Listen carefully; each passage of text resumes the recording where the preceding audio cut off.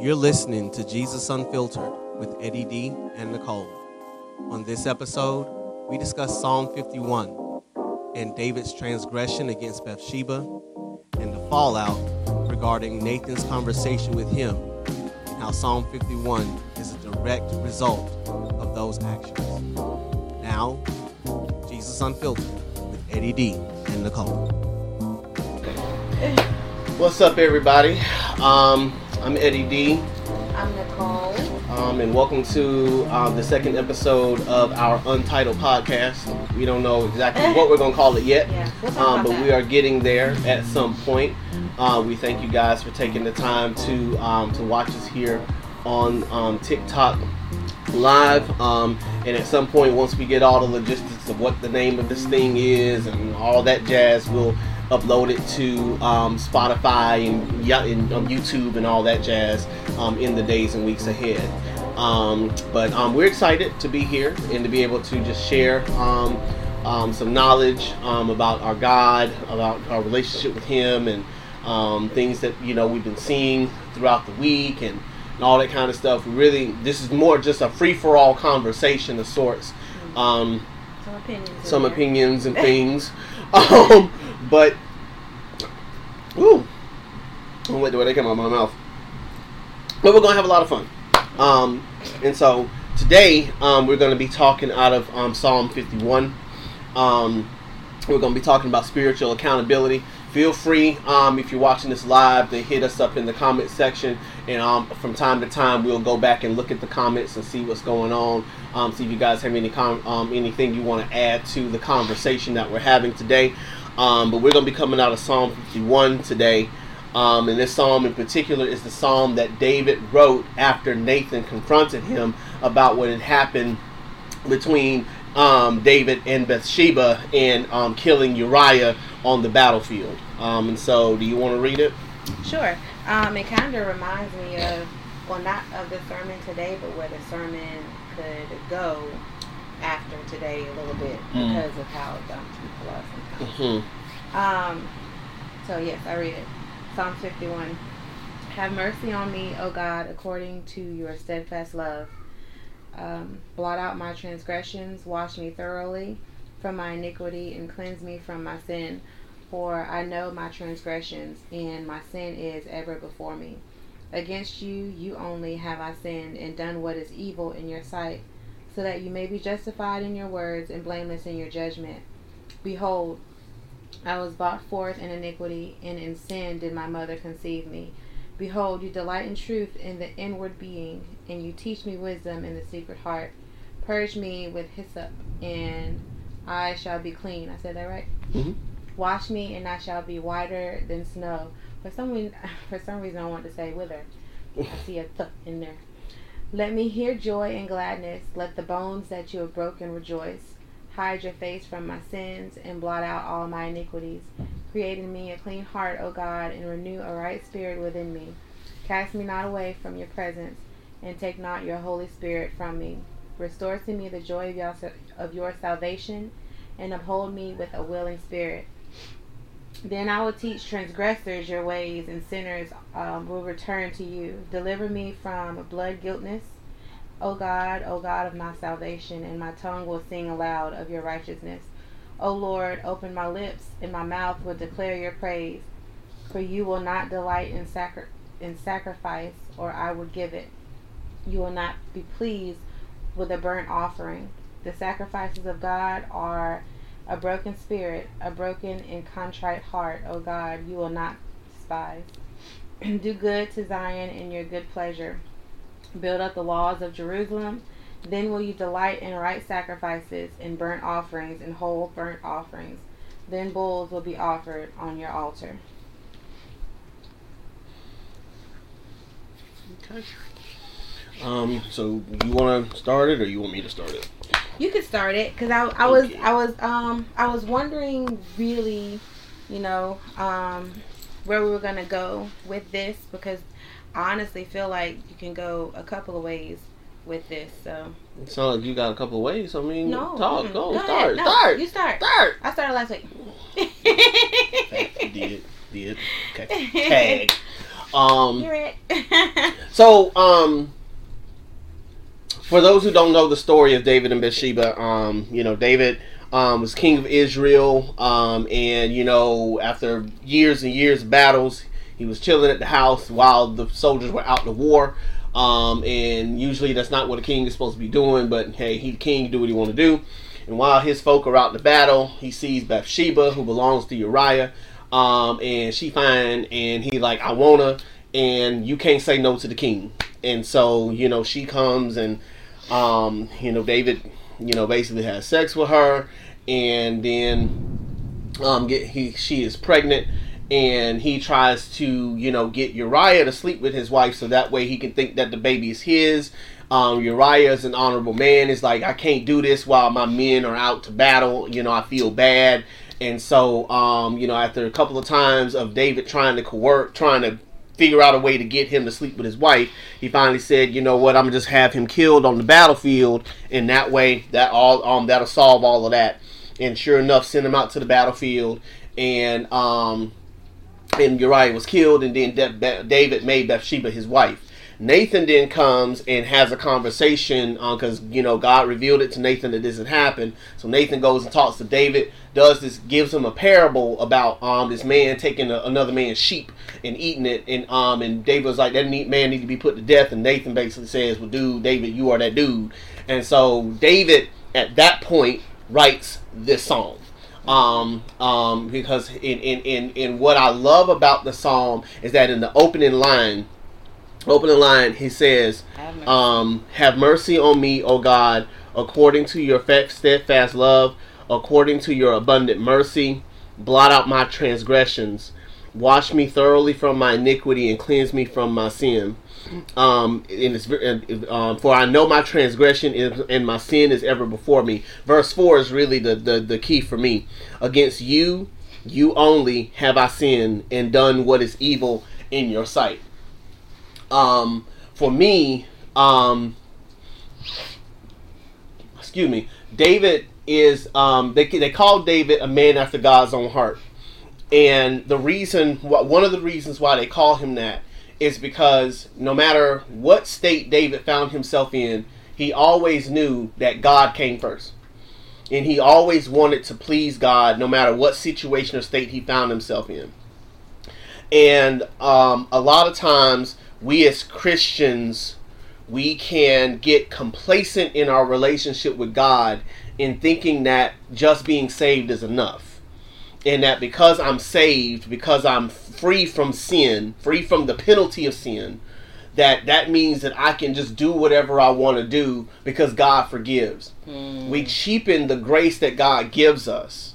And in doing so, we act as though I can just be all free, all willy-nilly, and just do whatever I want to do because God gives us grace. God gives us grace. God gives us grace. And as a result of that, a lot of us Christians don't really change. We don't change on the inside. We want the ability to not feel guilty for our sin. We don't want to feel the shame that comes from the wrong that we do in the eyes of God. And in doing so, we don't hold ourselves accountable to God and his ways and the things that he would have us to do. And instead, we just thank God that, well, I don't have to feel guilty because you accept me for who I am and what I do. And we don't realize that when we make mistakes and when we do wrong, like there should be a level of guilt that we feel, or a level of shame that we feel, even though God removes that. But we still should feel that, because that should propel us to change, propel us, right? And that should propel us to hold ourselves accountable to the relationship that we have with God. I'm just writing down some stuff. I'm just listening to what you're saying. You could. So first off, I want to start by saying, on this, whatever the name of this podcast is gonna be, gonna keep it real. Because if I don't keep it real, then what's the point? What's the point? So, with David pleading the way he's pleading at the beginning of this, because near the end, you know, he goes in a different direction other than pleading, and that's where we all should want to end up, you know, with wanting to give the gospel and to lead others and to be a testament of what we have been through, what we have done, so that we can hopefully allow others to not go down that same route. I mean, I think about it with our kids, you know, what we've been through, so we teach them and we show them, and we, you know, just try to put in them the things that we've been through and that we've learned, so that they don't have to go down the same route we went through. Didn't really feel sorry for David a little bit, because, and the reason being is because in that time, that decision to do what he did wasn't a spur of the moment decision. It was not. It was a decision that was thought about, well thought about, and then things were put into place to make it happen. So did I feel sorry for David, you know, when whatever punishment God gave him, he gave him? No, I did not. Did I have empathy for him around this time? Yes, I did, because we have to think about we ourselves, like, and I think about, you know, my kids, I think about us, you know, when we mess up and we do things, oh, I thought that was like thunder, when we do things that, you know, are not right, you know, I feel like sometimes we can be our what do they call it, worst critics, or worst enemy, our worst enemy, and we can, you know, put ourselves down to the point where we just make ourselves feel lower than low. But even when I, you know, do some of the things I do, when I have to suffer those consequences, you know, I don't feel sorry for myself. You know, I own it. I did this. I'm learning from it, and I want to move forward. And I think that's where this ended up. It didn't end up there right away, because, you know, even when David did what he did, he knew it was wrong, but then he tried to make it right in a wrong way. You know, and once again, that was more plans that was not done in the heat of the moment. It was thought out. Things were put into place to make it happen. And so that's why we have this right here. You know, and it makes me think, you know, to myself, like, just us as human beings on this earth can be so can be so selfish. We can be, you know, we don't think about others when making decisions, making the decisions that we make for our lives, you know. And I understand that we can't always think about this person. We have to think about what's best for us too. But we have to also realize the decisions, like in a marriage, like the decisions that we make affect those around us. Like the what we were talking about earlier this week with Amber Rose. What we were talking about, you know, with her issue, with her 9-year-old son who's getting picked on at school because of her profession, I guess. And so, yeah, you're making a lot of money. Yeah, it's your work, but, you know, where are your priorities? What comes first? And that has to be something that has to be sat down, talked about, thought about, so that you can make the best decision with what God has given you. So, that's kind of where I first went, because, you know,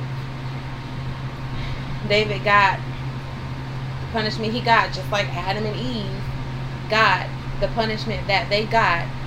But I think that, you know, we shouldn't, and I don't know if people are, because, you know, I don't listen to a lot of people when they talk about stuff like this, but if they are so just don't like him or whatever. But I feel like as we're in this world, we need to be mindful how we treat people, because like David, what is the intent behind this psalm? You know what I'm saying? And it seems sincere, but even if it wasn't, we ourselves need to be careful how we treat people, even when people, we know people have done something wrong. If I'm making sense. I feel like I'm jumping in different places. Did, but it's okay. Because I left there. Yeah, I didn't feel sorry for David. No. Because it was thought out. You know, it wasn't just you know, oh, let me make a split decision so I can do this. No, this was, ooh, I want that, need that, I'm gonna get that. You know, it was about me, and forgetting about the people who you love around you. And so that was my kind of thoughts on the first part of this psalm. And I think a lot of times we don't take into consideration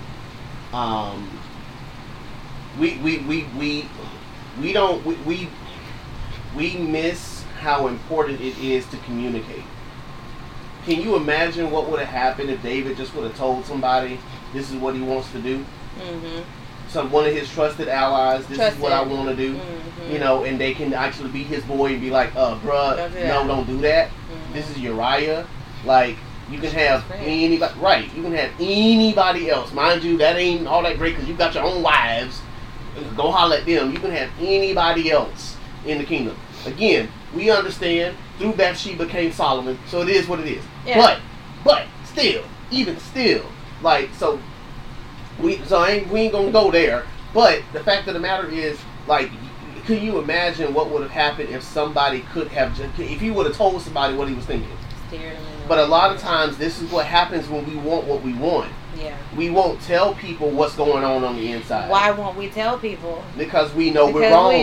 We know we're wrong. Because we know we're wrong.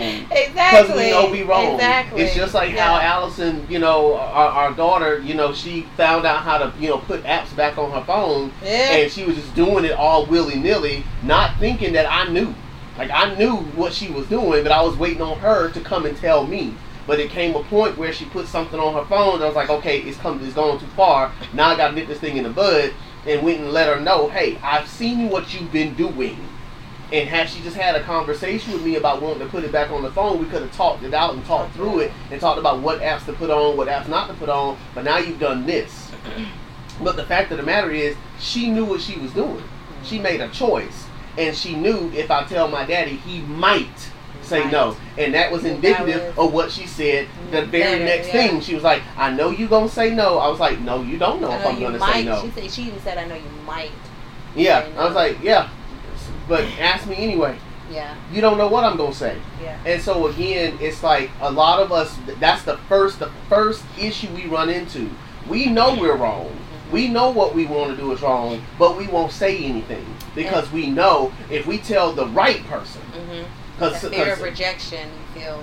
Even not even the fear of rejection. We don't want to be told no. No, yeah, that's what I mean. Yeah, we don't want to be told no. We don't want to be told that's the wrong thing, and because we want that thing so bad. And even if it's not the wrong thing, because it's not wrong to have certain things on your phone or wrong to do certain things, but even if it's not the wrong thing, you just don't want to be told no. Don't want to be told no.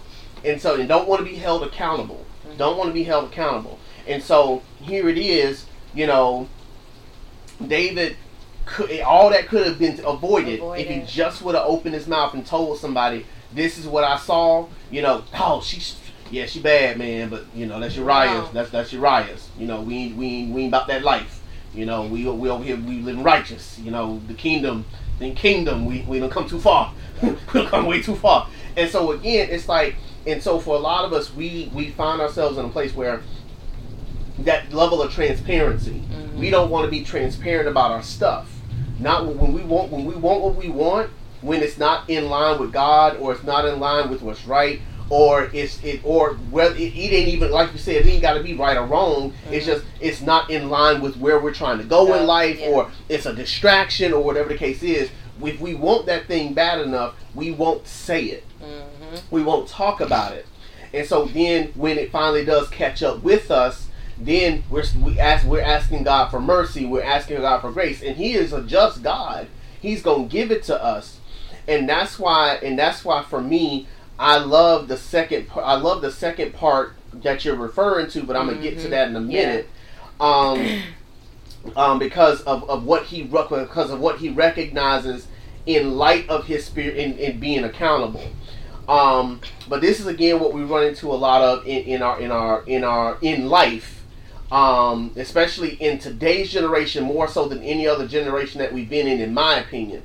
I feel like we are living in a day and age more so than in any other generation in terms of how widespread it is, where people just don't care anymore. You got that right. People do not care about consequences. They don't care about being accountable. No. They don't care about responsibility. They just want to do what they want to do. And and not only do they do what they want to do, but as it says in Romans chapter 1, they are going to be linked up with people who think like they do. Yes. And that's what I see happening a lot on the social medias, especially TikTok, Facebook, and Instagram. We lump into these groups and we lump into these cliques. And these cliques allow us to revel in what we want to do. Mm-hmm. We revel in debauchery. We revel in sin and wrongdoing and everything else in between. Yeah. Because now we have a group of people who they understand me.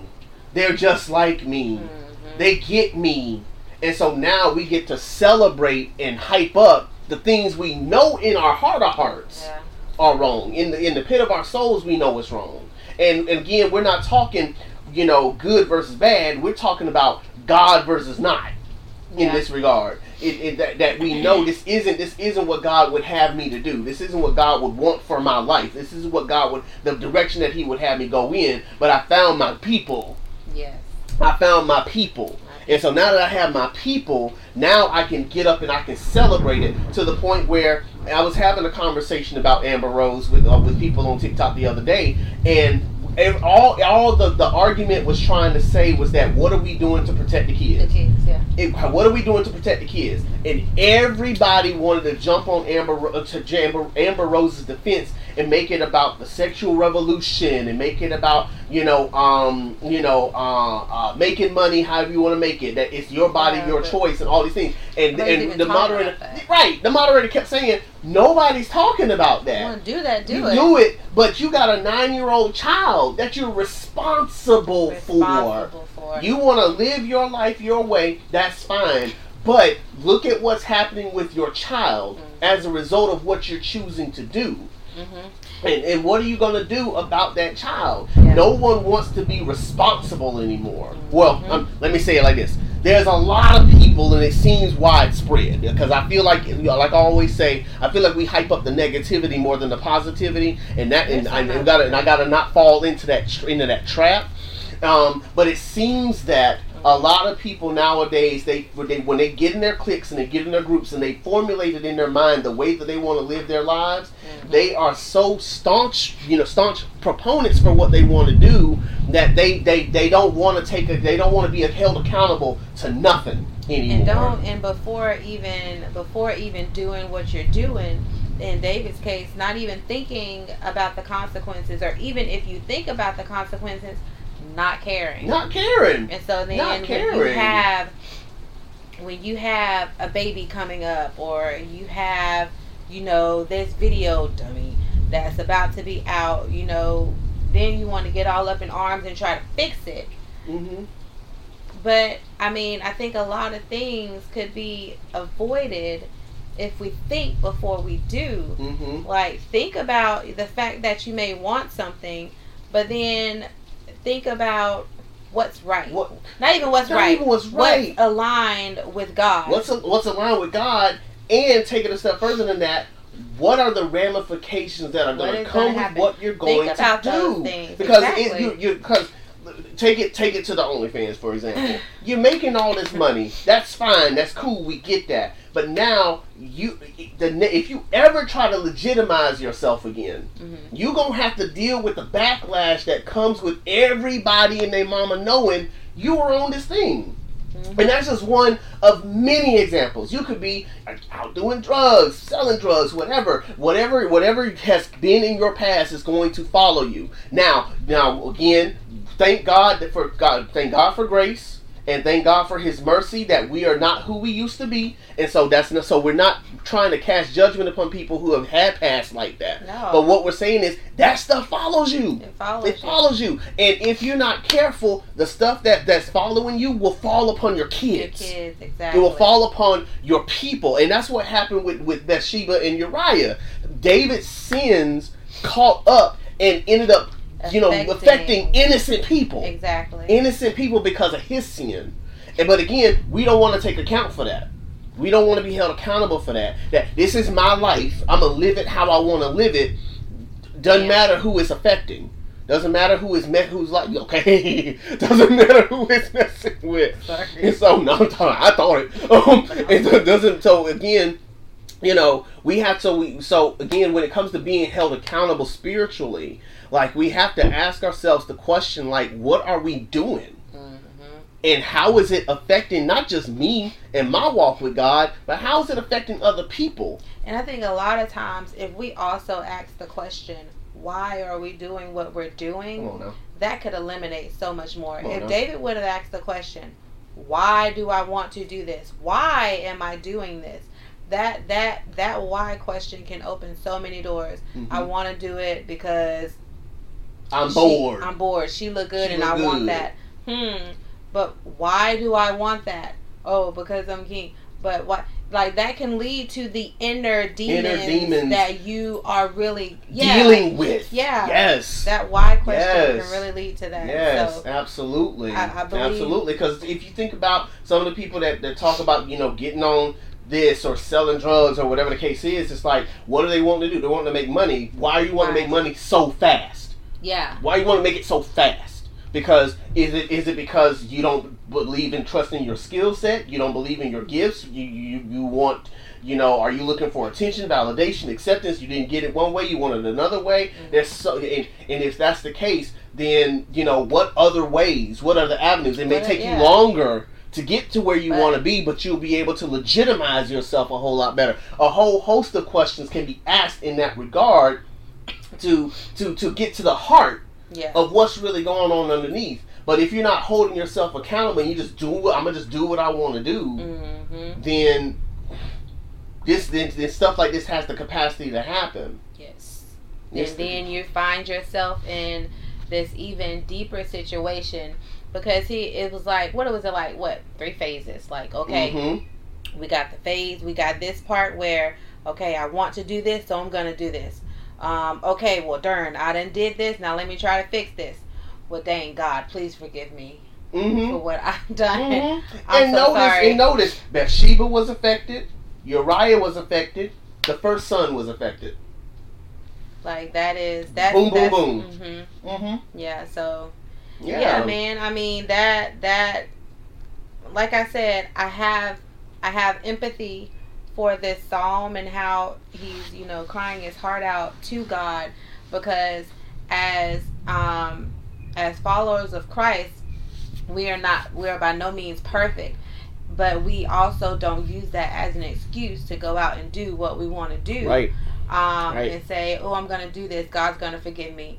It's not just about you doing mm-hmm. the sin. The sin really is your intent. Your intentions. For it all. Your intentions. Like, I'm going to do this, but then God will forgive me. Look, that's the sin. That's the sin. So, yes. That's the sin. It's the God's gonna forgive, so I'll be all right. So no. That in itself is the issue.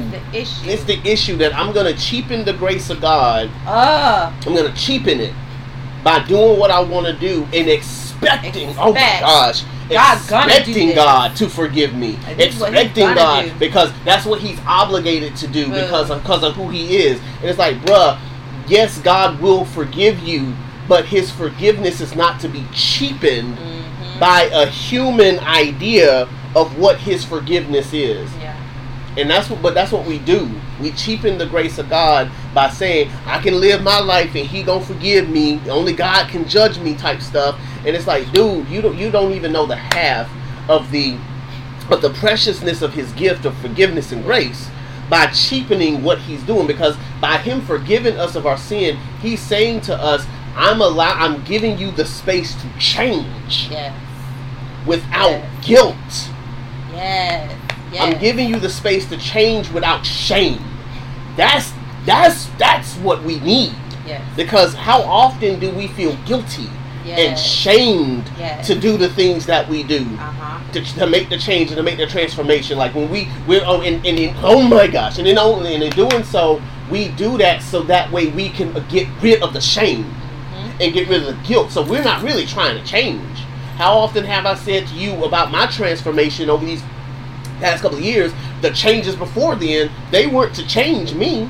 They were to get rid of the guilt, to get rid of the shame. I don't want to feel this. I don't want to feel this. So let me fix this. Let me fix this, which goes into the second part. This goes to the second part because he says at the end. Let's see if I can find it real quick. He says, "Lo Lord," in verse 15, "Open my lips and my mouth will declare your praise. For you will not delight in sacrifice, or I would give it. You will not be pleased with a burnt offering. The sacrifices of God are a broken spirit, a broken and contrite heart, O God, you will not despise." And what he's saying there is that for a lot of us, what we'll do, I feel bad, let me go to church. Yeah. I feel bad, let me read my Bible. Yeah. I feel bad, let me pray. Yeah. I feel bad, let me give in the offering bucket. I feel bad, let me become a preacher. Yeah. I feel bad, let me become a minister, let me become a bishop, let me become this. So that way I can get rid of the guilt that I feel, get rid of the shame that I feel. But it was never about transforming the heart. Yeah. It was always about, I want to build this castle around and mask the shame and the guilt that I feel, when God died for that. Yeah. He died to get rid of the shame and get rid of the guilt, in so much that when we are going through the transformation, going through sanctification, we can go through the process without falling into the trap of guilt and shame. We're still going to feel it. We should still feel it just like David did, but we don't allow that to be the thing we're trying to get rid of. Yes. I'm not trying to get rid of the shame. I'm not trying to get rid of the guilt. I'm trying to get rid of the root. It is. What's bringing up the guilt? What's bringing up the shame? That's what I'm trying to get rid of. But again, a lot of times we don't realize what it is we're actually doing. Or rather, instead, we only want to get rid of the surface level stuff. We're not looking at the transformation. We're not looking at what's actually going on underneath the surface, because it's easier to get rid of the shame. It's easier to get rid of the guilt. And it's much harder to rest in the finished work of Christ, which then allows us to feel the guilt and shame without falling into it. Yes. Yes. Know it's there.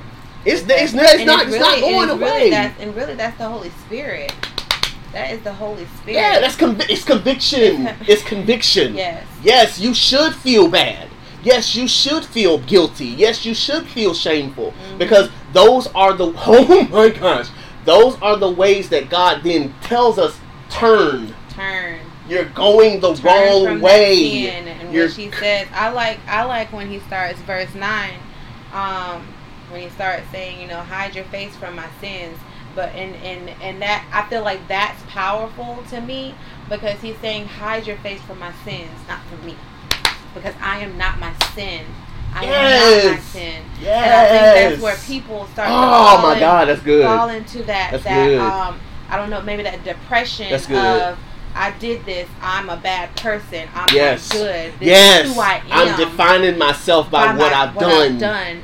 But he says, hide your face from my sin, not from me. And that to me is a powerful line. And blot out all my iniquities. Create in me a clean heart, O God, and renew a right spirit within me. Cast me not away from your presence, and take not your Holy Spirit from me. Restore to me a joy of your salvation, and uphold me with a willing spirit to do what he's saying. That's the third part of that. Yes. And so that to me is a powerful line. Yeah. Like, I mean, people out there who have done so much who have some raunchy passes, who have some bad passes, who have done some terrible things, define themselves by the things that they've done. And that's not who you are. That becomes their identity. Oh my gosh. Which is why the Amber Rose situation is that much more heartbreaking, because she doesn't think that she can be anything other than what she is. So if you take that from her, who is she? God! Yes. So woo, that's good. That's good. That's good. Yeah. That's what we do. That's what we do. And it's not just talking about that. You can apply that to anything. If you take my money from me, who am I? If you take my spouse from me, who am I? You take my kids, who am I? Job, all that. Like that's what we do. We define ourselves by the things that we do, so that when God goes to the rich young ruler and says, take everything that you own and sell it, give it to the poor, then follow me and you'll have riches in heaven, he walked away sad because he defined himself. The people want to always be like, God trying to say we can't be rich. That is not what he said. He said, if you're identifying with your riches, if God took those things away from you, who are you then? Who are you then? I was just talking to one of my clients the other day, and he was telling me how terrible of a person he is, and how, you know, he'll never get married, and he'll never have this, and he'll never have that, and he'll never be anything other than who he is. And I asked him, who told you that? Who told you that? Yeah. And he told me, you know, mom, dad, all these people. And I said, now, who did God say you are?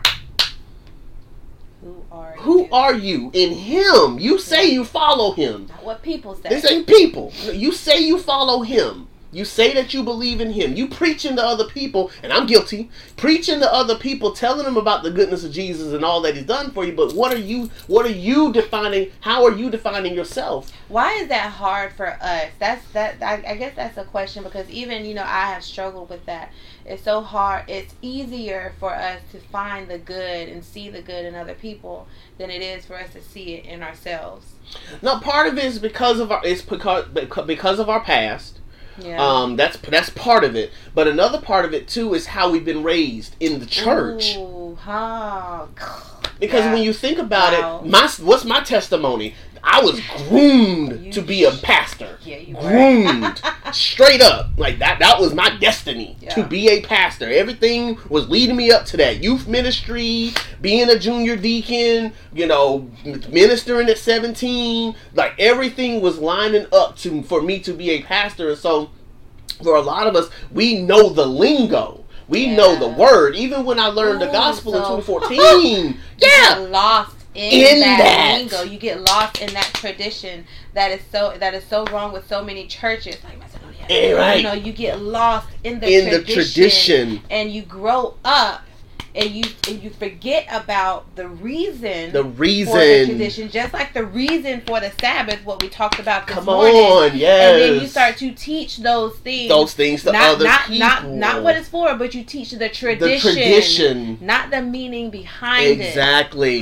And so a lot of people get locked in that. And that's what happened with me. I got locked in that. And even though I was 2014 forward, like I was moving out of that stuff, there was still a lot of it still lingering. Yeah. And because it lingers, it's difficult for us to believe the things that we're telling other people, because we're taught to tell it to other people, but we never receive it for ourselves. Yes. We're good at preaching. Or even ask the question, why?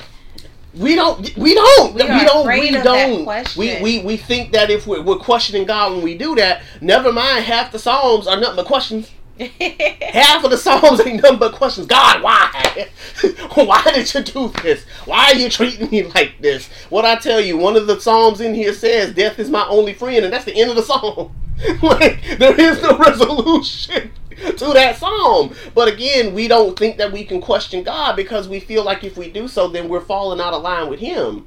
And so to answer the question, we identify with how we're raised in church, and that's why a lot of people don't want anything to do with God. Because of that. Not because of God. No. But because of the people. The people that have raised us into thinking that if I'm not a minister, if I'm not a pastor, if I'm not, you know, if I don't work in the church, if I don't do this, if I don't serve, then who am I?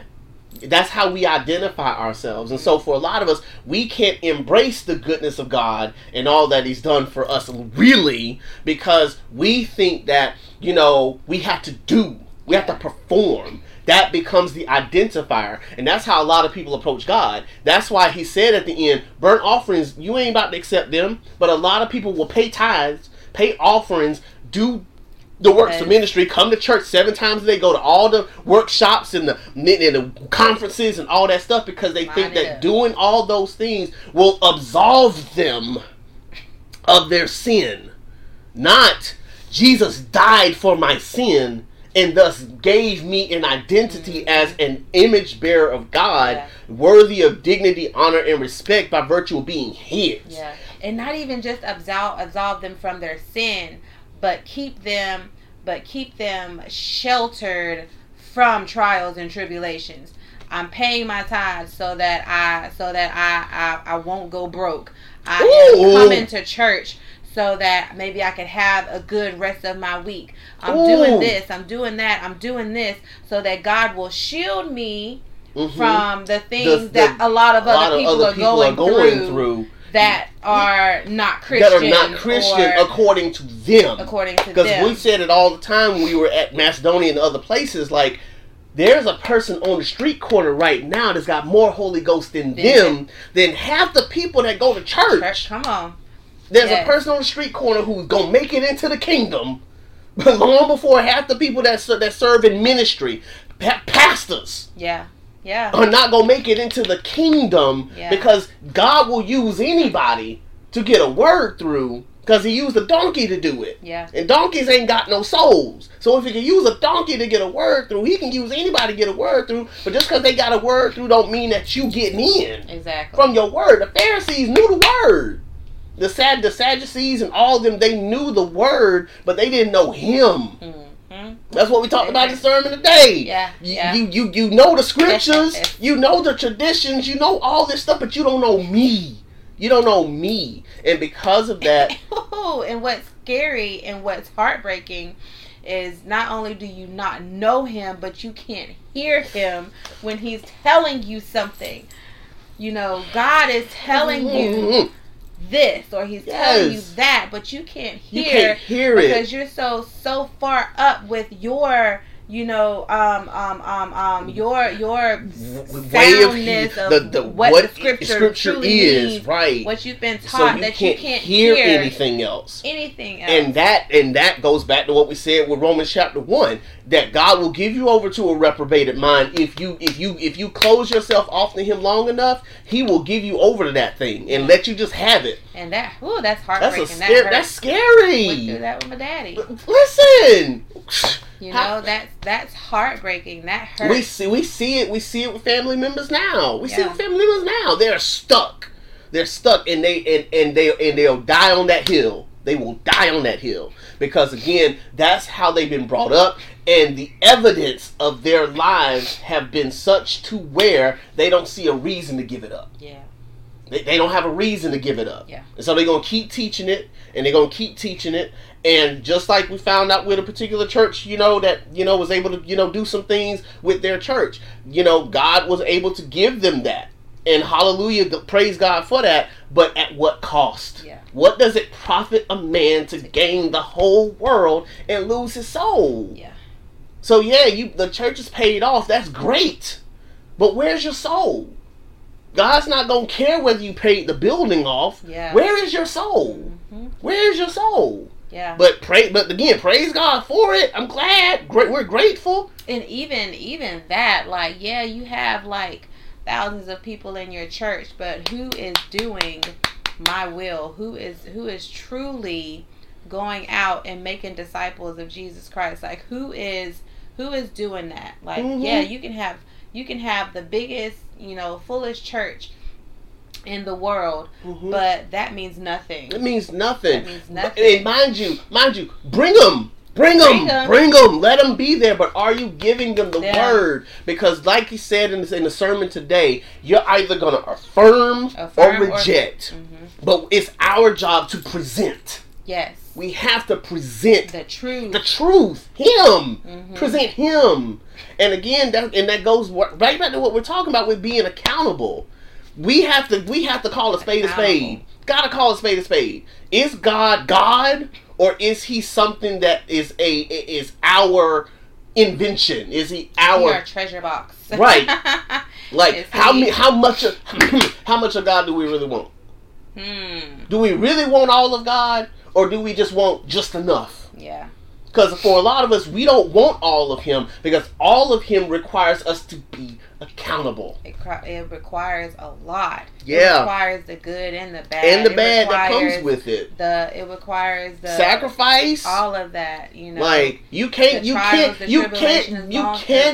be the same person you were and be in this thing for real. Yeah. You gotta give something. You gotta give stuff up. Yeah. Now again, mind you, like I said, God will save who he wants to save, and there gonna be some baby Christians who gonna be babies for the rest of their lives. And if they get in the kingdom, that's on God. That's not on us. Yeah. It is what it is. And so for us, there's no judgment, no indictment if you want to stay a baby.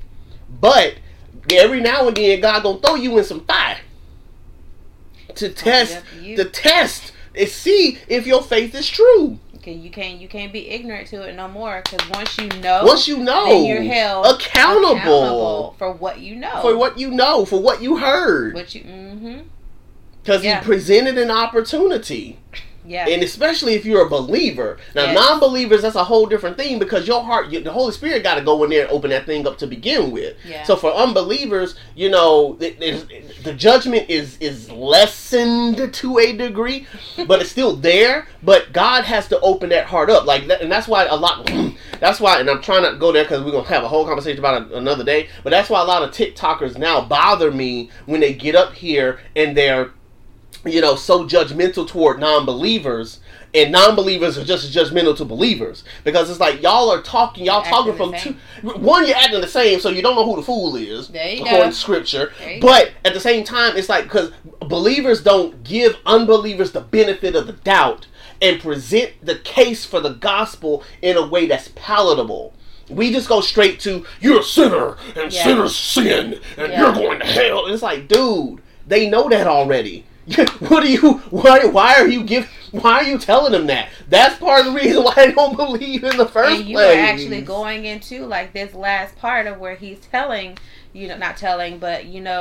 after his repentance, like, then I will teach transgressors your ways. Because I know. And I love that word, teach, not just tell, because when you teach, I feel like when you teach, you give room for dialogue, the conversation. Yeah. Yes, exactly. It becomes almost like a therapy session. Like, so tell me about what it is you got going on. Yeah. Why are things so bad?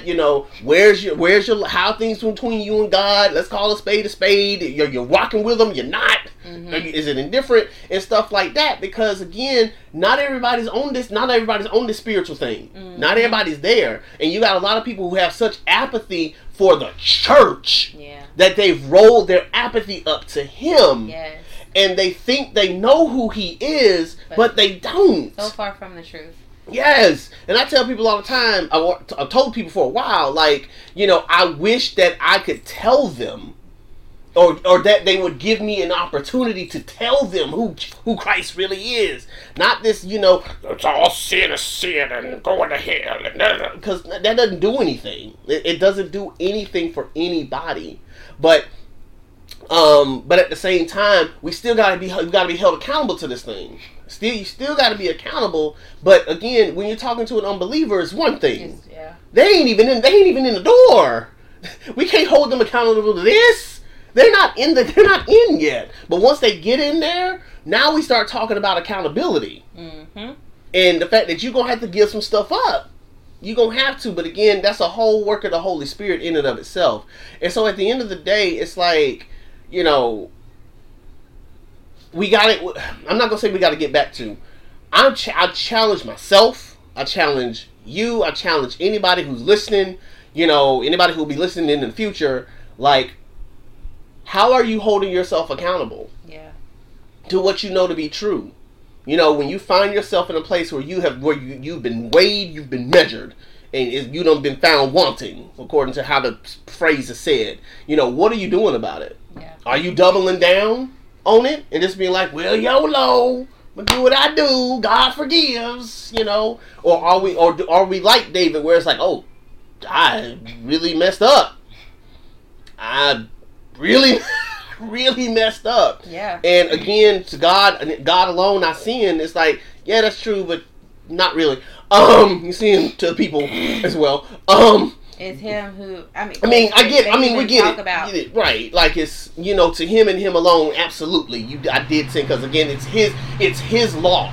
It's his law. Because when you read that scripture where it talks about how do you know I've done this good unto you, and he tells them, when you see the person on the street, like, dude, that's when you know you have done unto me. Mm-hmm. Because you have done. You've done it to them, right? Exactly. Like, I don't know. It's that's a good point. That's a good point. So. Yeah, and so it's like once we get to it, when we're in this place and we're in this position, we have to ask ourselves again the question, like, how am I holding myself accountable to what I know to be true? And I tell people, tell my clients all the time, and I tell myself all the time, I have to be open. And it requires me to talk and to say what I'm feeling when I'm feeling it. I remember the other day when, for some strange reason on that particular day and that particular morning, I felt lonely. And normally I wouldn't say anything. I'd do some stuff, but I would never say it. And so I found myself in that position, and I was like, I need to turn the call. I feel lonely right now, and I'm so glad I can tell you that. Like, that's accountability. Being open. I feel lonely today.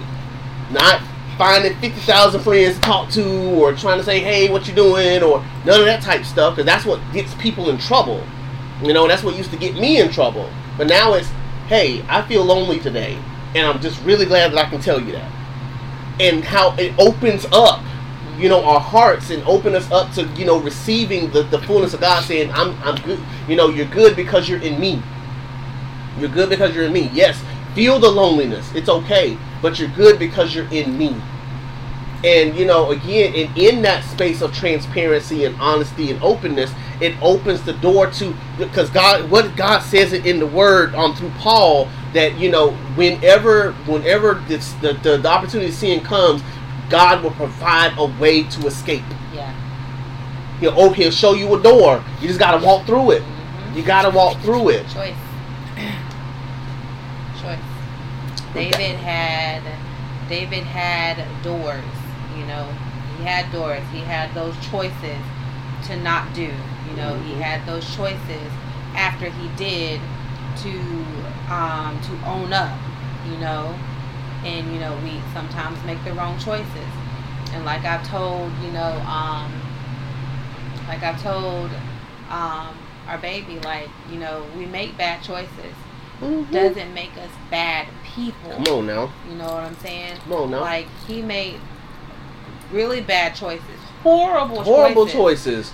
But he's still a good man. Yeah. Still a good man. Like, man after God's own heart.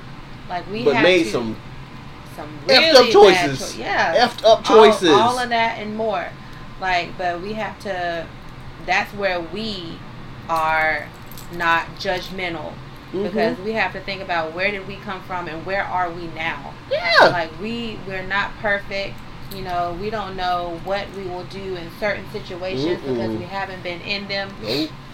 I've even said, so at my job, before school started, or was it after?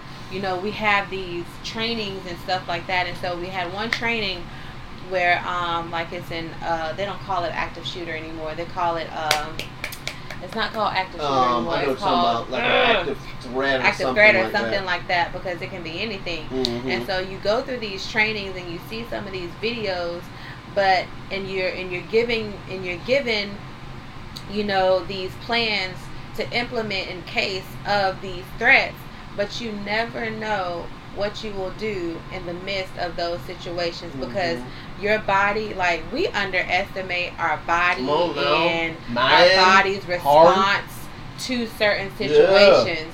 And so you never know what your body, mind, heart may do at that time. You can say, I'm going to do this, I'm going to do that, and then it do something different. Or even something as simple as, something as simple as, okay, say, this is not in the Bible, y'all. So, like, if David would have did what he did, he probably could have said, in his mind, I have to talk to my boy, man. I have to come clean with what I did, and because that's my boy, and I want to do right by him. I want to do right by God, and this ain't right. But then when he get in that situation, it don't come out. Exactly. Like, it don't come out like that. You don't know how your body will respond to certain situations. Facts. And so, I mean, that's not saying not to practice, just like with training, not to practice those things just in case, because I feel like the more you practice, come on now. I feel like the more you practice things, the more your body is used to maybe the guilt, the shame, being in that situation. So, like, if you practice being a Christian, if you practice, and I say this because we don't want to get into the point where reading your Bible, going to church, singing the songs, paying, offering becomes a repetitive thing that you do just because you do. But when you practice those things, and it's like your body's responses is just like, oh, I want to do this. Now, don't not ask the question why. Right. Right. Like if you need to pay a bill that's going to determine whether or not you're gonna be living at your house or not. Don't think that you need my body's responses to do this. So I need to do this. Make active decisions. Think about it. But I get what you're saying, though. But it's practice like, those things. It's just like how it was with me writing my books. Like, I had to get in the habit of writing. Yeah. At first, I couldn't. I loved it for a minute, and then I stopped. Because it was too much. And so I had to figure out the rhythm and the pattern. And so I had to get in the habit of, even if it's just a sentence. Even if it's a word. Just a phrase, period. Something that where I cracked open the laptop and I got into the program and I opened the file and I looked at where I was and I typed something. It's more than before. Right. And in those successes, it became what it's become to where now I feel weird when I don't write. When I haven't written all day, haven't looked at it all day, I'm like, I need to do something. I need to think about something. I need to think about book 3 or something. Like, I need to do something in regards to this thing. And that's how it is in the faith when it comes to being open, when it becomes being honest, when it becomes, being transparent about our issues, when it becomes growing in Christ and growing in the faith works and things. We gotta practice them till they become second nature. We gotta practice them, especially when it comes to the faith, because the enemy's crafty. The enemy will find a way to distract us from him, from God, and doing the practices. And so you're right. Even when it comes to being spiritually accountable, that's the thing we gotta practice. Because we're taught to hide. What were those fig leaves for? Hiding. We hide in sin and shame, and guilt and shame. No reason to hide. God sees it all. But again, the guilt and shame we feel, we want that to go away, so we hide.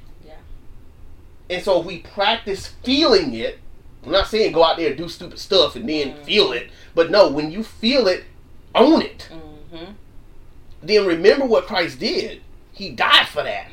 So now I can feel it, but it doesn't have to own me.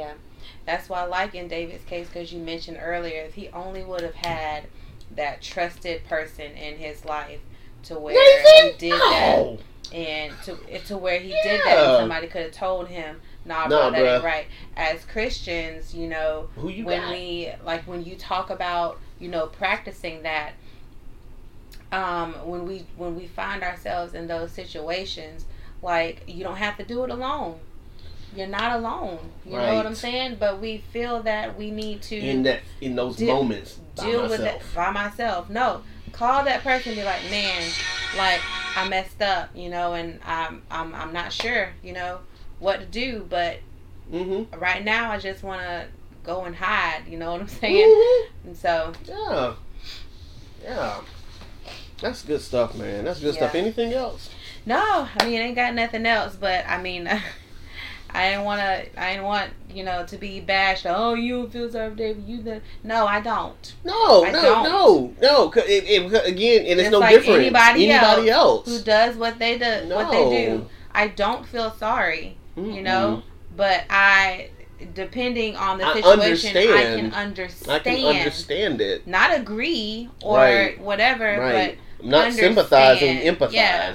We empathize because we all have sinned and come short of the glory of God. We all have our. And just as this is extra, because I feel like I need to say it. Sin is not talking about right versus wrong. It's talking about an error. It's talking about an error, and that error is based upon God and His righteousness. Yes. So we're not talking about good and evil. Yeah. Sinning doesn't make you an evil person unless you. So what makes you an evil person is just not being in Him, and that requires the Holy Spirit making you His. And that again is a whole nother conversation that we can have a whole nother day, because there's so much. We got some lines up. We got some lineups. Right, exactly. But again, we're not talking about sinning from the place of, oh, you're bad, you did bad. No, again, you can give your money to the poor and that be a sin. Okay. That can be a sin because God didn't tell you to do that. Or if your intentions are wrong. Yeah. Yeah, I'm giving to the poor. God, selfie stick. Dude, God may have told you to go give that to the uncle whom you hate. But no, I'm going to give it to the poor. Because Come on. They may need it more. Come on. You know, He's good. Come on. So, like, right. It's what is God... What is God telling you to do? He says when you get to those doors, He's not going to ask you, you know, did you do this? Did you do that? Did you do this? He's going to say, did you follow my will? Did you do what I asked you to do? Right. At the end of the day, that's what it boils down to. It's like we are in this place and trying to understand, you know, and unpack what Christ and what Christianity is really about. And that's what this podcast is for. You know, we really want to just help people to really understand who Jesus is. And again, it's just Nicole and me. You know, we just two people. Yeah. You know, we're not saying that we're the top authority on this. Christ is the authority of it all. But we hope to be able to shed light in a very, very dark space that we see in a lot of Christianity today, where a lot of people get all this bad information from people, and they don't really have an understanding of the nuances of our faith, so that they can make better decisions about whether to believe in Him or not. Mm-hmm. You know, I guess for me, then that's why I said we still trying to figure out what this thing is called. Yeah. I don't want people to keep going through the same rigmarole of their faith, knowing that something's not right, but just doing the same things over and over again to try to get right. Yeah. Like, you know, and so hopefully this space can be a space where we get questions answered, we, you know, talk about the nuances of faith, we hold each other accountable, but more importantly, we show people who Jesus really is. Yeah. Not who denominations have made Him to be, but who Jesus really is. Like I said, you know, in church that we go to right now, I think they do a good job of presenting who Jesus is in all sorts of kind of ways. So I'm hoping to really, you know, dig into them a little bit more, and all that jazz. But, you know, not everybody goes to Crosspoint, you know. And so a lot of people are getting a lot of misinformation, bad information, faulty information. And so, again, hopefully this space can just be a space where people can get a different perspective and then make up their own minds as to what they want to do. And ask questions. Yes. Ask questions. Don't be afraid to ask your pastor. Yeah, we get so intimidated to ask questions. Ask him. Ask. See what he say. You know, the response is what matters. Dog it. So. Felt some type of way. Yeah, man. Felt that in my spine. All right, y'all. Well, listen. Thank you so much for taking the time to listen to us today. We really do appreciate y'all for watching. We thank you for the likes. If we got it, I think we got 1 like today, so we making progress. Woo! And so we thank y'all so much for taking the time to listen to us and to, to come in. And like I said, we're going to figure out what this thing is called at some point. Once we do, we'll get everything taken care of with the Spotifys and the iTunes and the YouTubes and all that stuff. But thank y'all again so much for listening, and y'all take care and be well. We'll talk to you again soon. All right. Later.